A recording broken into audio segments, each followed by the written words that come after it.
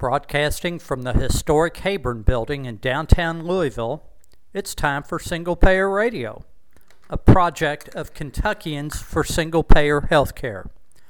We're an affiliate of the Kentucky chapter of Physicians for a National Health Program, and we're a long-standing community partner with Forward Radio, WFMP LP 106.5. I'm Mark McKinley, a volunteer with the group. The views and opinions expressed on the show are those of the speakers and not the station. This week we're playing the first part of an important webinar. It's called Direct Contracting Entities, Handing Traditional Medicare to Wall Street. It took place September 23rd and was co-hosted by Physicians for a National Health Program and National Single Payer, and co-sponsored by Public Citizen, Social Security Works, All Unions Committee for Single Payer, UAW Region 1 Retirees, Kentucky State AFL-CIO, Kentucky Alliance for Retired Americans, and Western Pennsylvania Coalition for Single Payer Healthcare. Dr. Susan Rogers, President of Physicians for a National Health Program, moderates. And U.S. Representative Katie Porter, yes, Representative Porter with a whiteboard, she's part of the panel. That we will be talking about something that a lot of people are interested in. I am Dr. Susan Rogers. I am President of Physicians for a National Health Program, which advocates for single payer Medicare for all, and I'd like to welcome you to our webinar tonight on DCEs.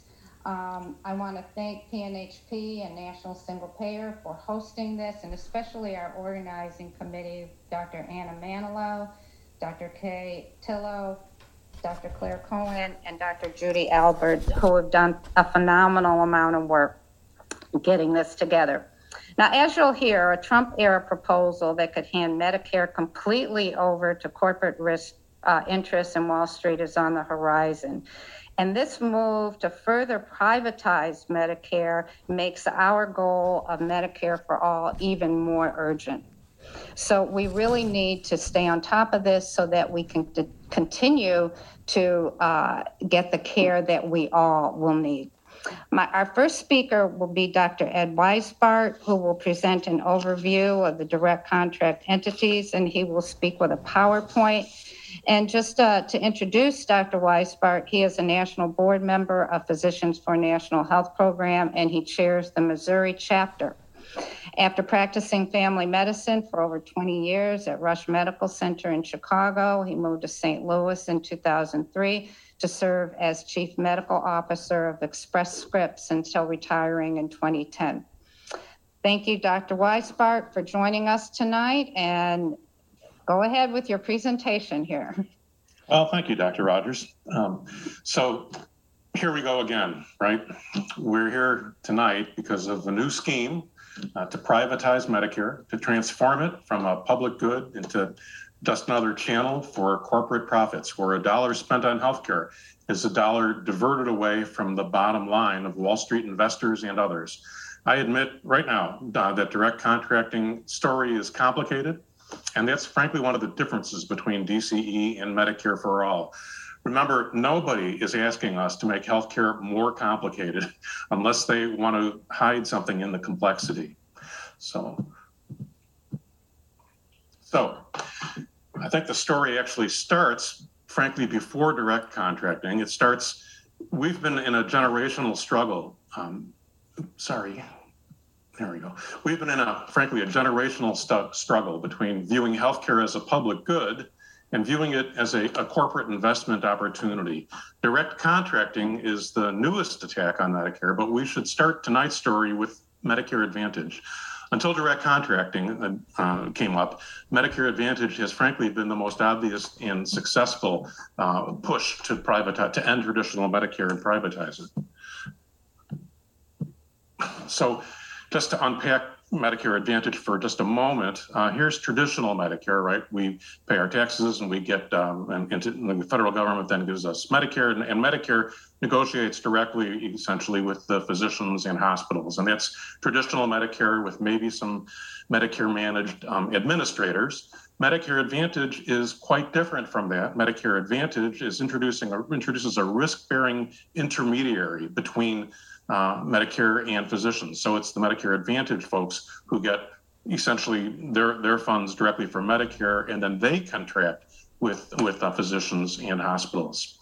So we've frankly had most of our advocacy eyes on Medicare Advantage because of our concerns, and we've seen Medicare Advantage growing over the last few years. And we've not been as focused on this new attack on traditional Medicare, but traditional Medicare is frankly larger than Medicare Advantage has ever been. So that's sort of the thrust of the direct contracting entities. It's to create new risk-bearing intermediaries in between Medicare and physicians and hospitals. And that creates conflicts of interest that we're going to point out to you. Direct contracting is a concept that was begun under the Trump administration, and it's even now still in the pilot project phase within Medicare. So if we did want to intervene, it's important to do it quickly while it's a pilot. It's a pilot project introduced by the Center for Medicare and Medicaid Innovation. This is a center created under Section 3021 of the Affordable Care Act to overcome what was recognized as a problem of anti-reform inertia. So the Affordable Care Act created the Centers for Medicare Innovation and gave it the ability to do a pilot project that they can then widely apply across Medicare if Health and Human Services believes that their pilot project is favorable. In other words, it reduces spending without decreasing cost or quality, or it improves quality without increasing spending. One of those two things, while not denying or limiting coverage or provision of benefits. So that's the charter of the Center for Medicare Innovation. The key point here is that if HHS believes that one of their pilot projects meets these criteria, it can roll the project out across Medicare without going back to Congress for additional approval. They have that approval. And some of their innovations are frankly better, and some are than some others. So tonight we're talking about direct contracting, and this comes in a few flavors, a few different models. I'm just going to focus a bit on two of these, the most dominant ones, I think. The first is the one that's gotten a lot of attention, which is called the geographic direct contracting model, and it's or the GEO model. This would take all traditional members, Medicare members, in a specific region, a metropolitan service area or whatever, and align them to that region's. Everybody in there would be aligned, is what they call it, to that region's direct contracting entity. This particular program, which is the one that I think most people are familiar with, is actually on pause by the Medicare Innovation Center, and it's not moving forward. There's no indication at the moment that it's going to be moving forward. There's no word about that. But the reason it's worth bearing in mind is because it's an example of an ability of the Medicare Innovation Center to literally move or align everybody from traditional Medicare into one of these corporate focused entities. Not active today, no word that it's about to become active, but it could be reactivated really at any time or something like that. But that's not on the table today, and hopefully it wouldn't be. What is more active today is what's called the Global and Professional Direct Contracting Model, or the GPDC, or GLOPRO, in case we haven't had enough acronyms lately. So in this model, your medical claims data as a patient in traditional Medicare would be used to identify who the system believes to be your primary care physician, and then automatically align you, without asking you, into that primary care physician's direct contracting entity. This program is not on pause today. There are 53 pilots going on. And in addition to being auto-aligned, if you wanted to, you could voluntarily sign up for your primary care physician's direct contracting entity. So these DCEs have two main revenue streams, either capitation or financial risk. We'll unpack them both for a moment. Capitation can be either limited to just having the DCE capitated for primary care, or actually bear a capitation for everything in your healthcare dollar. So primary care or total care. And then the DCE pays for the healthcare from their capitation dollars, pays for the care that's within the DCE's network, only within the DCE's network via the DCE's own contracts. However, Medicare patients are completely at freedom, despite being in a DCE, are at complete freedom, this kind of DCE, are at complete freedom to go outside of that DCE. And if they do, then there's somewhere the DCE doesn't have a contract with, and so Medicare directly pays for that care, and then in some process reconciles that expense back with the direct contracting entity. So capitation is one piece of revenue for the DCEs. The second piece is financial risk and how will they manage it. So the DCE can bear risk for the costs that are either greater or less than the benchmark for their population that's been set by Medicare. And this comes in two forms. They can do the global risk, which is bearing 100% risk by the DCE, or just the professional risk, which is bearing only half of the risk with Medicare. So if they are less expensive than the benchmark, they can keep either 100 or 50% of that savings, and if they're more expensive, they bear either 150 or 100 or 50% of the overage. So the words global or professional refer to how much of the risk they share, not what they're responsible for. Both global and professional models are responsible for essentially all the services that we think of today as being part of Medicare's Part A and B. So a little funny bit of naming there. So DCEs, in my mind, are going to be under significant pressure to upcode to get larger capitations. This means that the DCE will start by engaging primary care physicians, putting them into their networks, and then once they've done that, then Medicare capitates the direct contracting entity for the patients that are within that primary care physician's practice, either in whatever way they chose to, as I mentioned. And then the DCE is under pressure, frankly, to maximize that capitation by this system called upcoding. This is my assessment of that. Now, we don't have any information on whether or not DCEs are upcoding much at this point because they're too new. So I can't unpack upcoding as a thing that's being done by DCEs today, but the exact same pressures to upcode are long established within Medicare Advantage, so Medicare Advantage plans can get higher payments. So let me explain what upcoding is and how that works. It's all based on coding the things the physician enters when we see the patient and submit a bill. We put in diagnostic codes. We say the person has hypertension or diabetes or whatever. We put in diagnosis codes, and then these codes drive a risk score that's calculated by Medicare, and the risk score is then used to determine Medicare Advantage reimbursements and eventually DCE type reimbursements. So let me unpack this for you.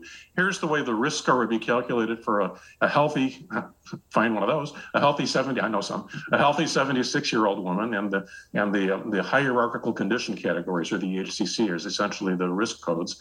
So this woman would have no extra codes, and her risk score would be 0.45, and Medicare would pay the Medicare Advantage plan in 2019, when this was developed, $4,000 per year to take care of her. Now, if that person is sicker, it's appropriate for the Medicare Advantage plan to be paid more for a sicker person, you could say. And so here's somebody, same person, but adding in some diagnoses.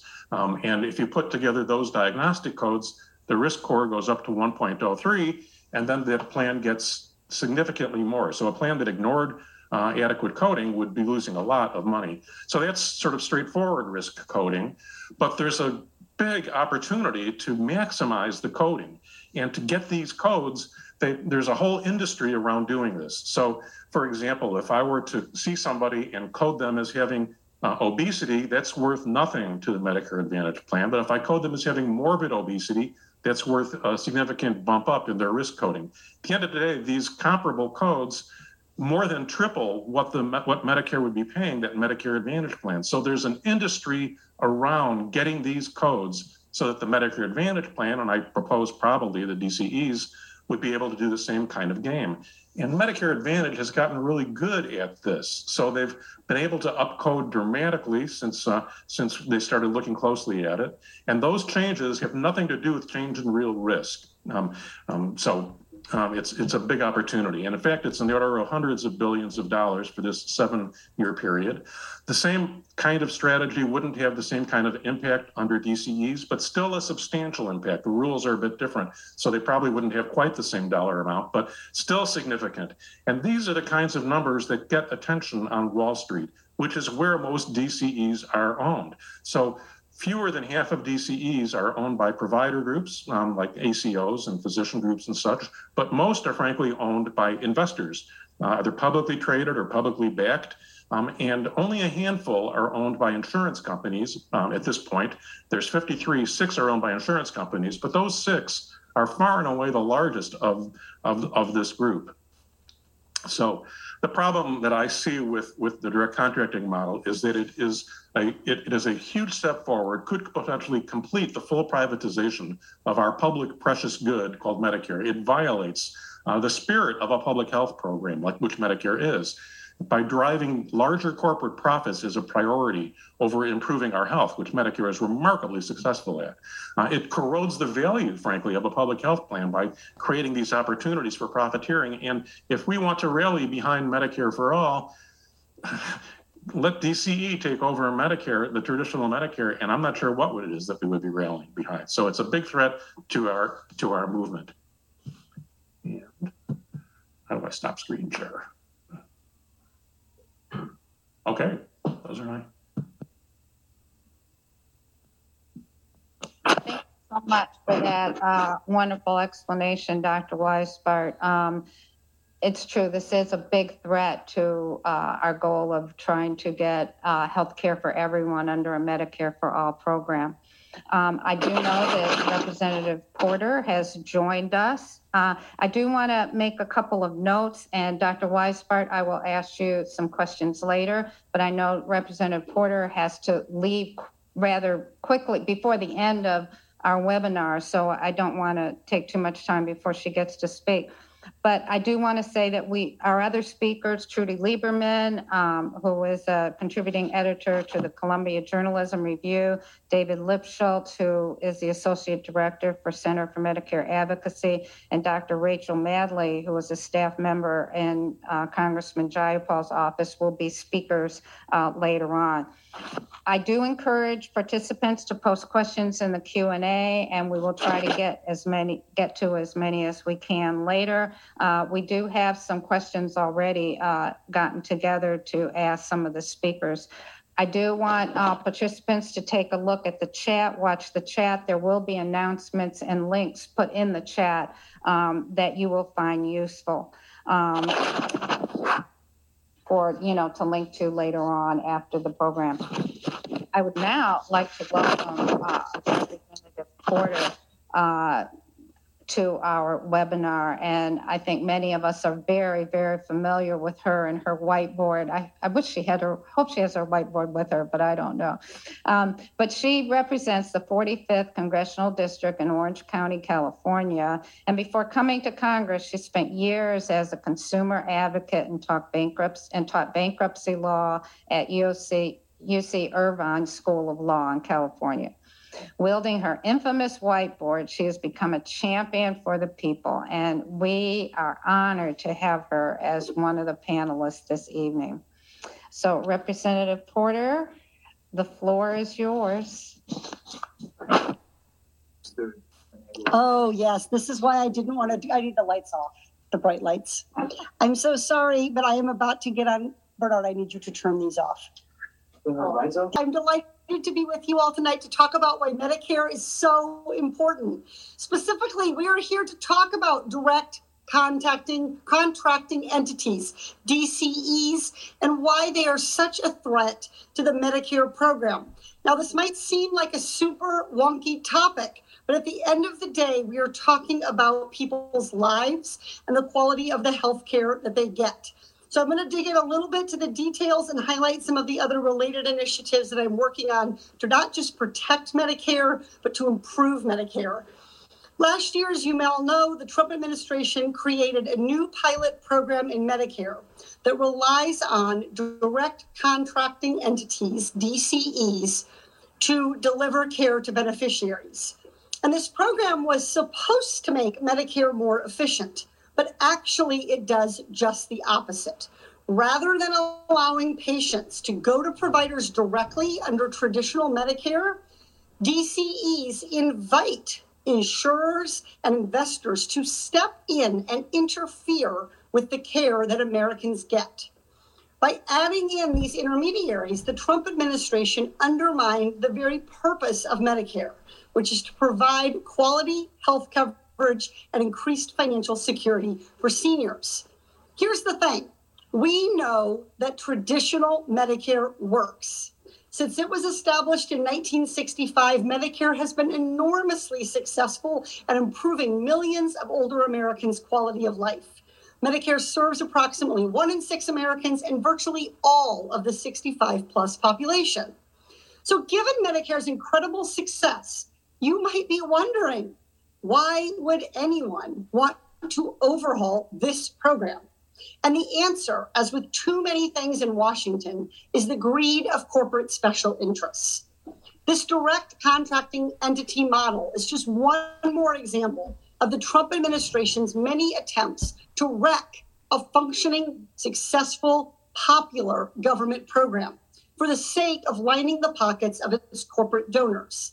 In effect, former President Trump tried to sell Medicare off to the highest bidder. The bottom line for direct contracting entities is not to improve the quality of care. They drive up costs for patients to maximize their profits.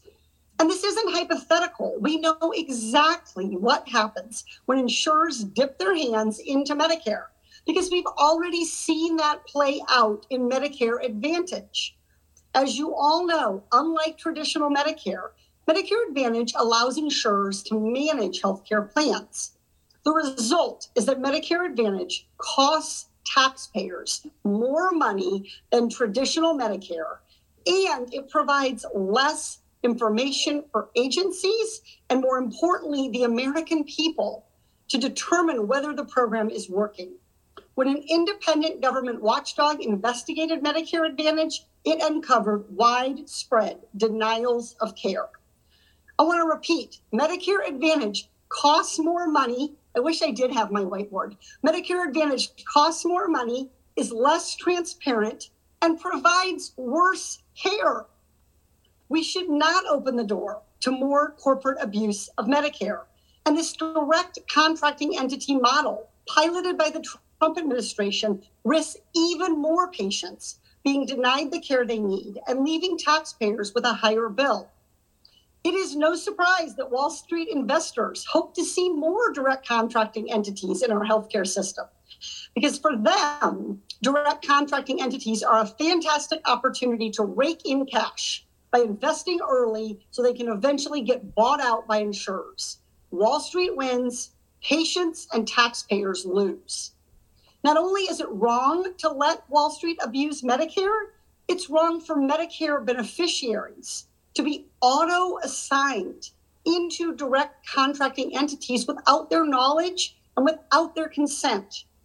Part of what makes investing in DCE so lucrative is that they don't have to spend a dime on marketing, unlike Medicare Advantage, which is paying Joe Namath to peddle it on TV commercials.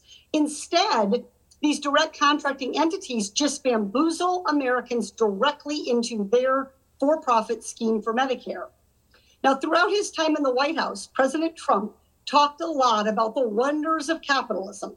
Well, I am a proud capitalist and a former business law professor, and I can tell you that two of the foundational building blocks of capitalism are consumer choice and information. And without those fundamental principles, we don't have healthy markets, and consumers are more likely to get cheated.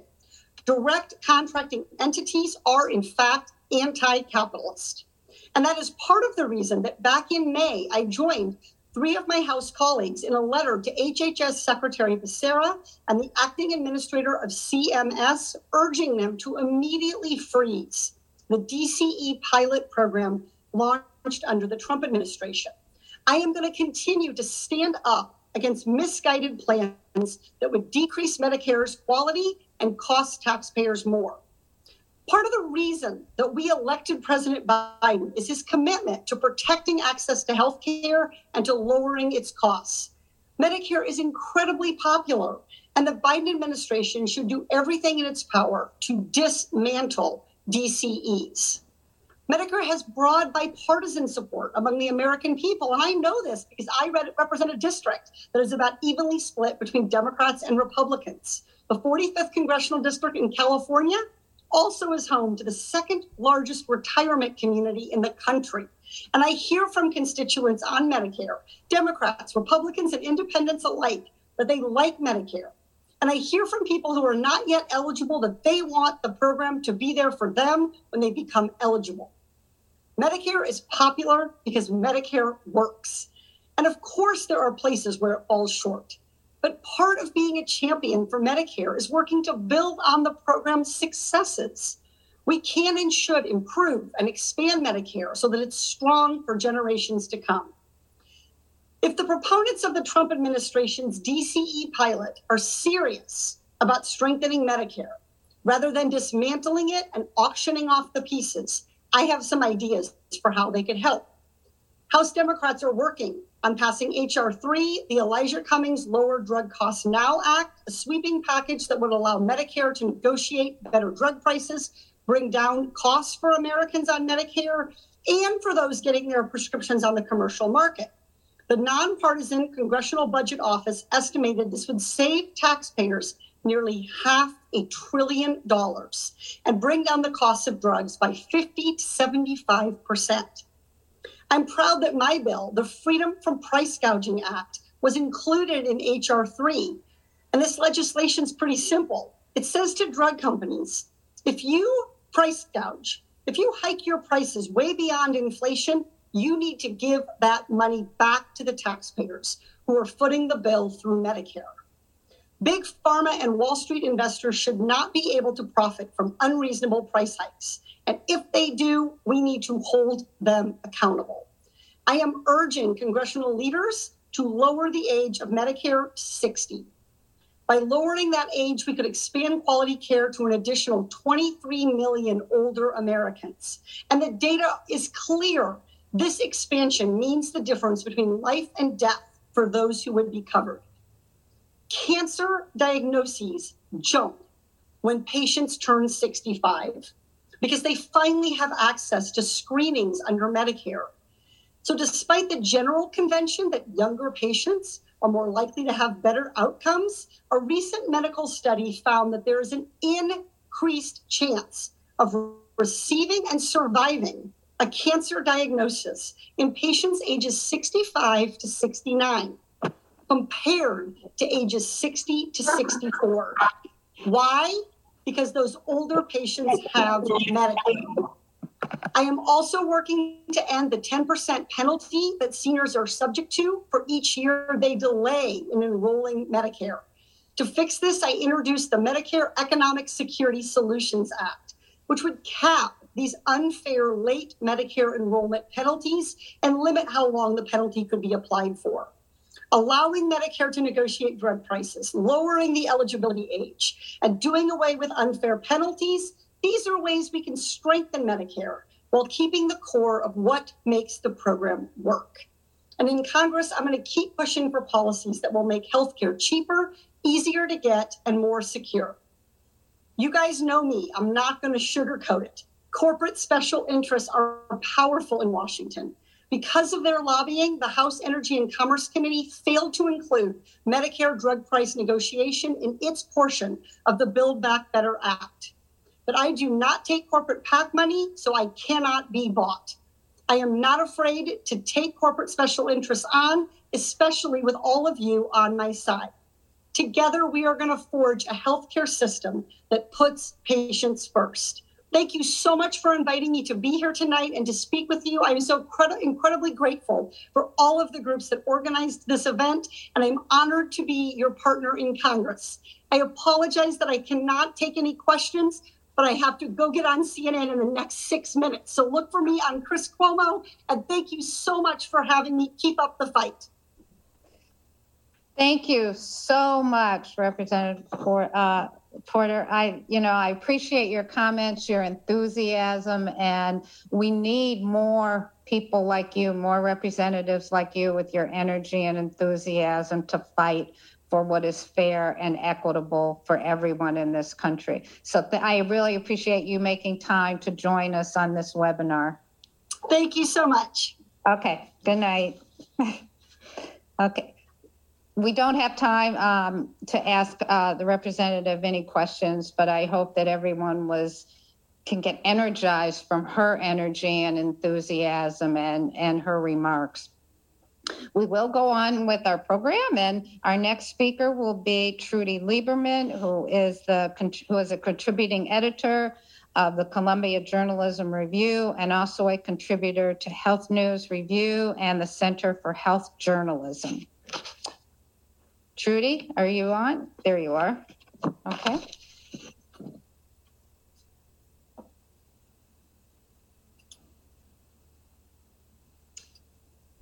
There you are. Welcome. Well, thank you.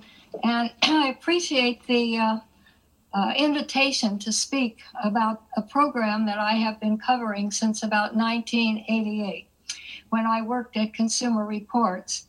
And we did many of the pioneering work on looking at Medicare products, looking at how Medicare was being sold to people in California especially.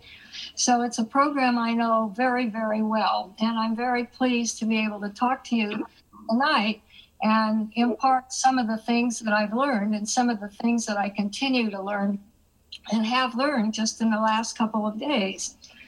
I've covered this program really over the time period that Newt Gingrich said back in the mid-90s that he had hoped that his goal was to have Medicare wither on the vine. So I've always kept that in mind as I've covered this program, because everything the government seems to have done since about 1994 is to destroy what is a perfectly good social insurance program. And I use the word social insurance because we know that that's what Part A certainly is. And I think most of the people who are on Medicare do not really understand that that is exactly what it is. They just know that they need it, they like it, and it works very well for them. So I think that for the purposes of this talk, I'm going to talk about two letters that I got in the last couple of days from people in Indiana. I'm continuing to write a rural health column for the state of Indiana.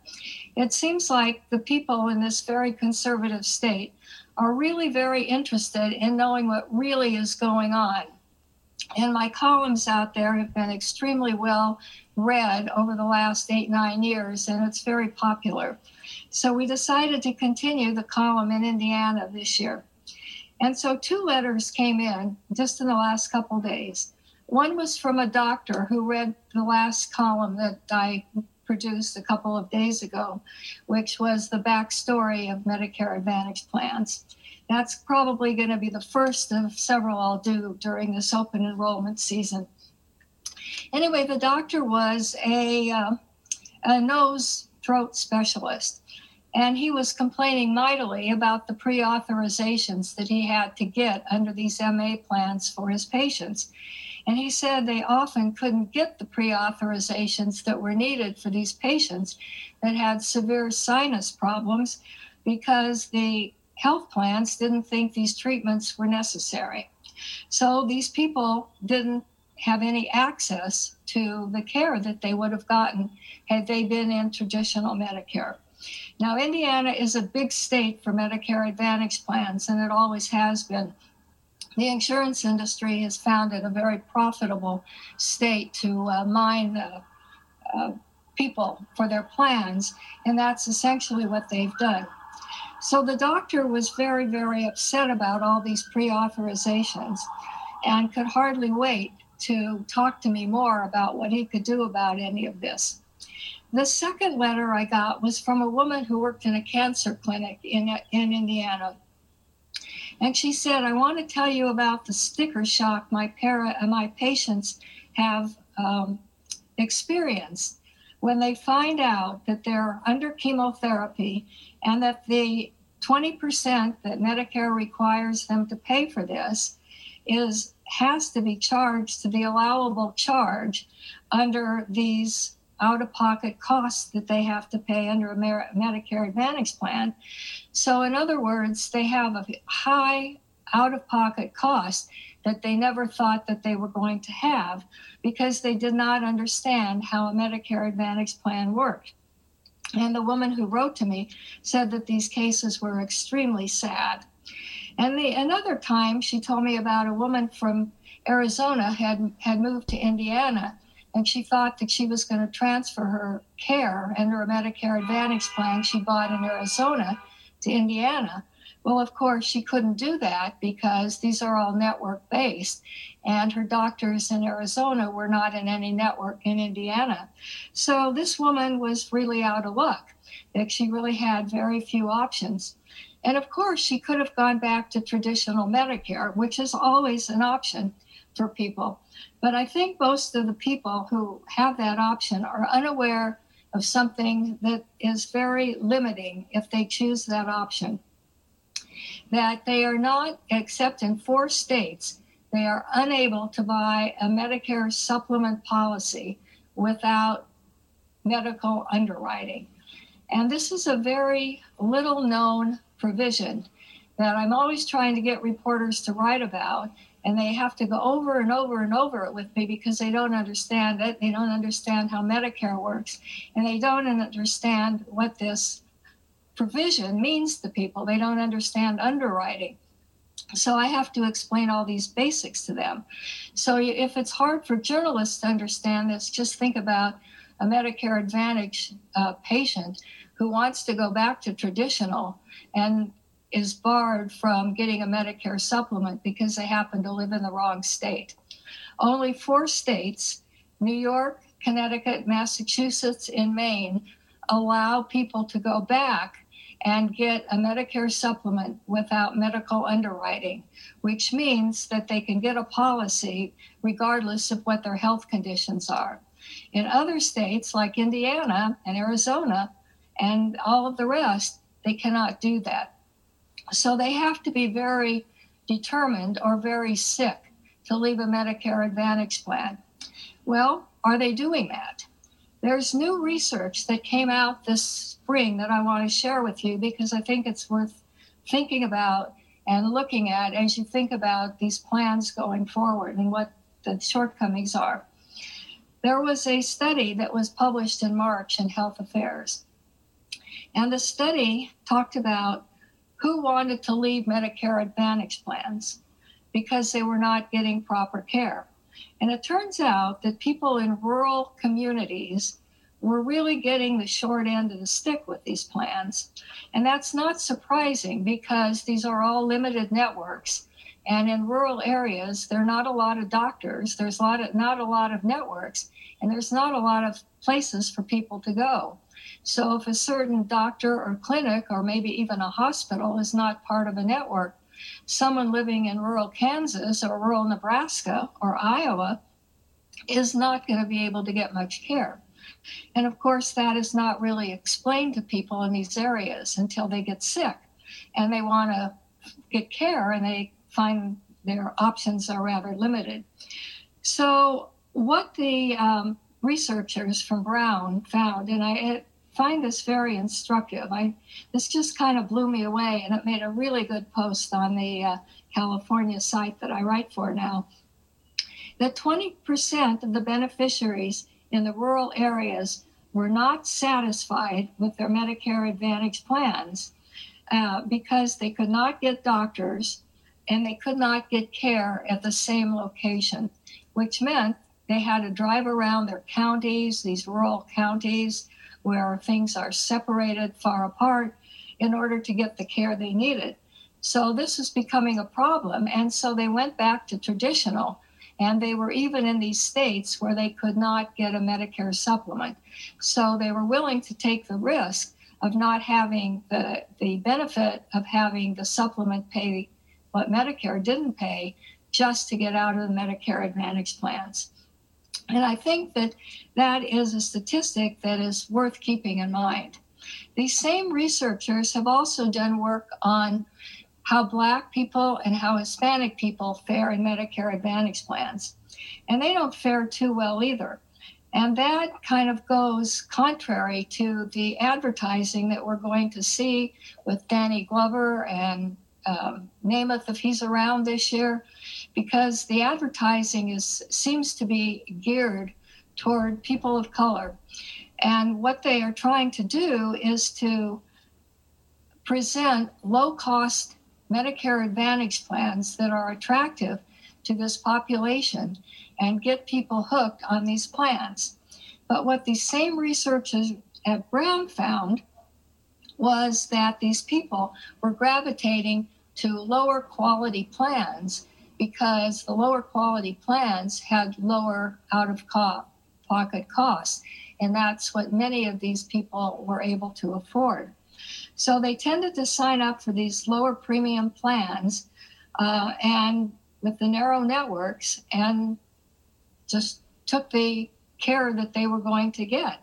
And so we really don't know a whole lot about the care that people in these circumstances are getting, but we do know that they are barred from getting a Medicare supplement. And I would guess, knowing that the literacy about Medicare supplement policies is so low, that many of these people probably didn't even know they had that option. And I have seen many, many sales pitches over the years to all kinds of people. And I can tell you that all of these ins and outs of how this works is never very well explained to them.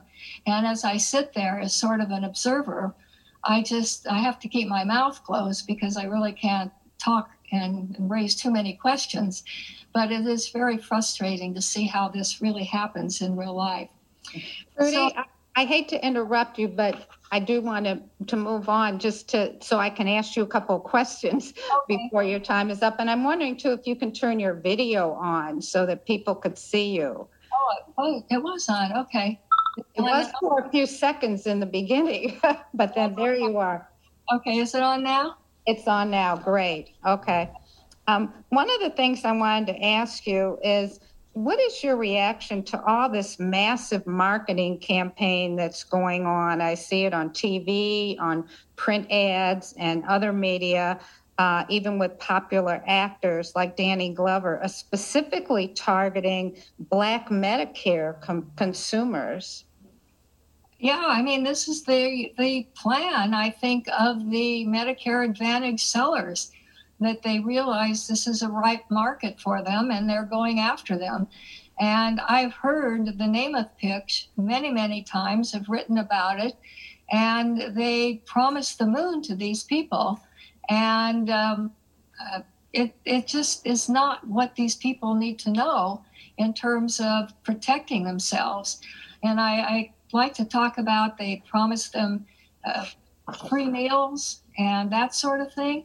What they really need is coverage for those big bills that they may have. And that's really what's left out. Yes, unfortunately. Yeah. The other question is, what do you think about Medicare Advantage in rural communities? And what is the impact on people who live there that are often isolated from healthcare, isolated without access to healthcare, because so many hospitals have closed and resources are physically, geographically, widely spaced? Well, as I said, they are having trouble getting care. And I send them, when I write about this, I always put in the address and phone number of the state SHIP program to see whether the SHIP counselors can help them figure out what to buy. But as I say, they are sort of limited because once they've left traditional Medicare, it's going to be really hard in those states to buy a supplement if they're sick. Yeah, I think that's one of the dangers of Medicare Advantage, is that people don't understand that it's not simple to go into traditional Medicare after that, because like you say, you can't buy a supplemental, and that your access may not be there for the pre-existing conditions that you now have. Right. I think they just are really up a creek, really. It's very difficult for them. Yes, it's a very aggressive marketing that, does not have patient interests in mind. And that is why single payer Medicare for all is so, so important. But thank you so much for your comments and your insight and your knowledge about Medicare Advantage and how it impacts on communities here. I'd like to introduce our next speaker, who is David Lipschutz, who is the Associate Director for Medicare Advocacy. Now, he is also a senior policy attorney at the Center for Medicare Advocacy, which is a national nonprofit law organization that works to advance access to comprehensive Medicare coverage, health equity, and quality health care for older people and people with disabilities. He currently engages in public policy issues surrounding Medicare and related coverage as they impact Medicare beneficiaries. David, the floor is yours. Looking forward to your comments. Thank you, Dr. Rogers, and thank you, PNHP, for the invitation to be here tonight. Some of what I said has already been covered, but at risk of being repetitive, I will go ahead and cover it again. I'm first going to talk a little bit about the work that my organization does on behalf of Medicare beneficiaries as a way to set up our experience specifically with Medicare Advantage plans, which will then in turn set up comments about how we view the direct contracting demos, particularly the geographic or geo model. And then I will return to Medicare Advantage in some closing remarks. So my organization, the Center for Medicare Advocacy, is a beneficiary or consumer side organization, a nonpartisan nonprofit law firm in many ways.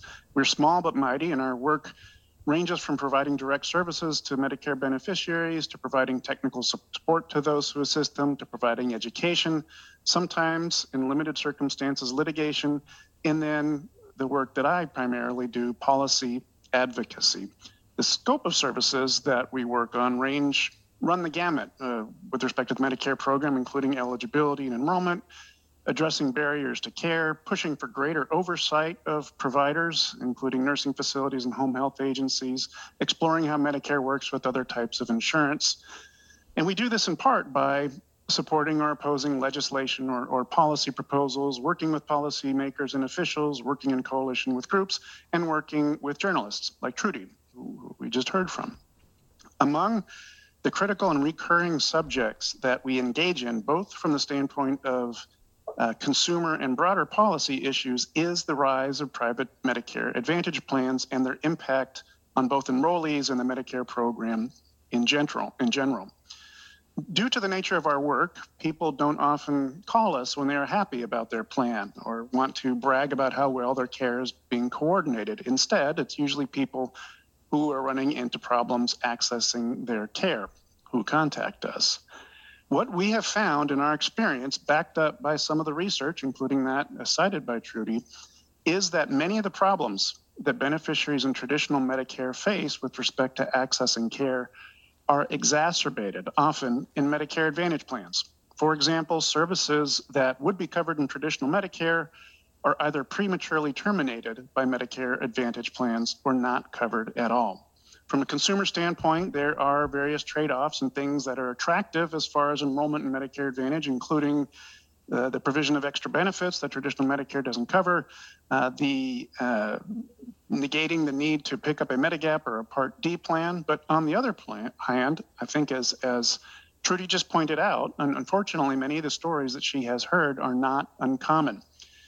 Most MA plans use a restricted network of providers, and virtually all Medicare Advantage enrollees are in plans that require some type of prior authorization for some services. And such use of prior authorization often leads to problems accessing services. As the Congresswoman pointed out, 2018 Office of Inspector General report found widespread and persistent problems related to denials of care and payment in Medicare Advantage plans. Quality of care in Medicare Advantage plans is perhaps of even greater concern. Research shows that the evidence is decidedly mixed. For example, There are generally higher rates of preventive care and screenings among MA recipients. But as noted in a 2018 New England Journal of Medicine article, somewhat counterintuitively, there seems to be no difference between Medicare, traditional Medicare and Medicare Advantage plans with respect to care coordination. And several studies have flagged concerns about the quality of care received by high-need, high-cost enrollees on the basis of disenrollment rates and other measures. In other words, credible research shows that those who are more sick tend to disproportionately disenroll from Medicare Advantage plans, including the study that Trudy just outlined. That's from a consumer standpoint. From a policy standpoint, there is a growing imbalance between the Medicare Advantage and the traditional Medicare program in a number of ways, including payment. I think Dr. Weisbart outlined some of the ways that Medicare Advantage plans are maximizing their income stream and how this is costing the Medicare program more, subsidized by everyone else via higher Part B premiums. The scope of benefits provided by Medicare Advantage plans are broader than what can be provided in traditional Medicare, and that has been broadened even further by Congress and CMS to include things that are not health-related. Well, at the same time, those benefits have not been made available largely to people in traditional Medicare. Oversight of such plans has been lax, and enrollment is growing at a precipitous rate. Now, roughly 42% of all Medicare enrollees are in Medicare Advantage plans, and it's projected that just in a few years, 50% or more will be in the plan. So in short, Medicare is becoming privatized before our eyes without any real public debate about whether or not this is the direction we want the Medicare program to go in. I went on this tangent about Medicare Advantage because our experiences with and concerns about the Medicare Advantage program directly informed our views of the direct contracting demonstration. To reiterate what Dr. Weisbart outlined, there are broadly two types of direct contracting demos. I'll focus most of my time on the geographic model, the model that is currently suspended. I've been asked to talk briefly about our advocacy surrounding the GEO model, so I'm going to quickly walk through a timeline. In past years, CMMI, the Centers for Medicare and Medicaid Innovation, had put forth a solicitation for public comments and drafted documents outlining a proposal for a direct contracting program. But such proposals in the past had been so ambiguous that it was really difficult to provide any meaningful feedback and specific recommendations based upon what was offered. So we were therefore surprised when in December of last year, the geographic or GEO model was announced with a rapid ramp up, seeking entities to apply early this year, slated to begin in January of 2022. When we reviewed this announcement, our red flags flew high. Our spidey sense tingled. We went on red alert because of the way that it looked like this model in particular was importing a lot of things from Medicare Advantage that gave us pause and gave us concern. These entities were going to set up contracted networks while ostensibly still providing free choice of provider. They were entering into capitated payment arrangements. They were able to employ utilization management tools such as prior authorization. And as Dr. Weisbart noted, they would apply to broad geographic areas, targeting large urban areas with no opportunity to opt out. So you would have some urban areas that were virtually all beneficiaries in traditional Medicare would be required to enroll in one of these direct contracting entities through the GEO model, including people duly eligible for Medicare and Medicaid. They would not have been subject to even some of the basic oversight that Medicare Advantage plans were subject to, such as reporting of encounter data or medical loss ratio. And in addition to these problems, there were just a host of unanswered questions. So in short, to us, it appeared that the GEO demo appeared to turn more of the federal Medicare program over to private insurers, essentially taking broad groups of people who had chosen not to be in private plans and placing them in one without an opportunity to get out. So the same month that it came out, an independent foundation, the Commonwealth Fund, wrote a blog about this. And while they didn't take a position on the geographic model, they did outline a number of concerns, including pointing out that the model had the effect of enrolling Medicare beneficiaries into a managed care-like plan. It was important having a foundation like this weigh in, even though they didn't take a position. It went a long way towards raising alarms that otherwise would have been ignored had they come solely from groups like mine. We also tried to join the public fray. We wrote about our concerns about this in December, began talking with other advocates spanning both Medicare and Medicaid space, many of whom were concerned about this demonstration, and through various avenues we had plans to meet with CMMI staff as a larger group and express our concerns. In January of this year, we did lead an organizational sign-on letter to the then acting Secretary of Health and Human Services, asking for this model to be suspended. And in early March of this year, the geographic direct contracting model was in fact suspended, which I think we should all celebrate as a policy victory. Now, we were not the only ones pushing back on this. There are other organizations and individuals worked through various channels. We don't want to oversell the role that we played. We were a voice in a chorus. And note, as Dr. Weisbart pointed out, the CMMI website still notes that the GEO model is currently under review. And I submit to you that pressure is needed to ensure that this program does not reach the light of day. There are some existing direct contracting models, the GloPro models, that are in existence now and are going forward, have just started.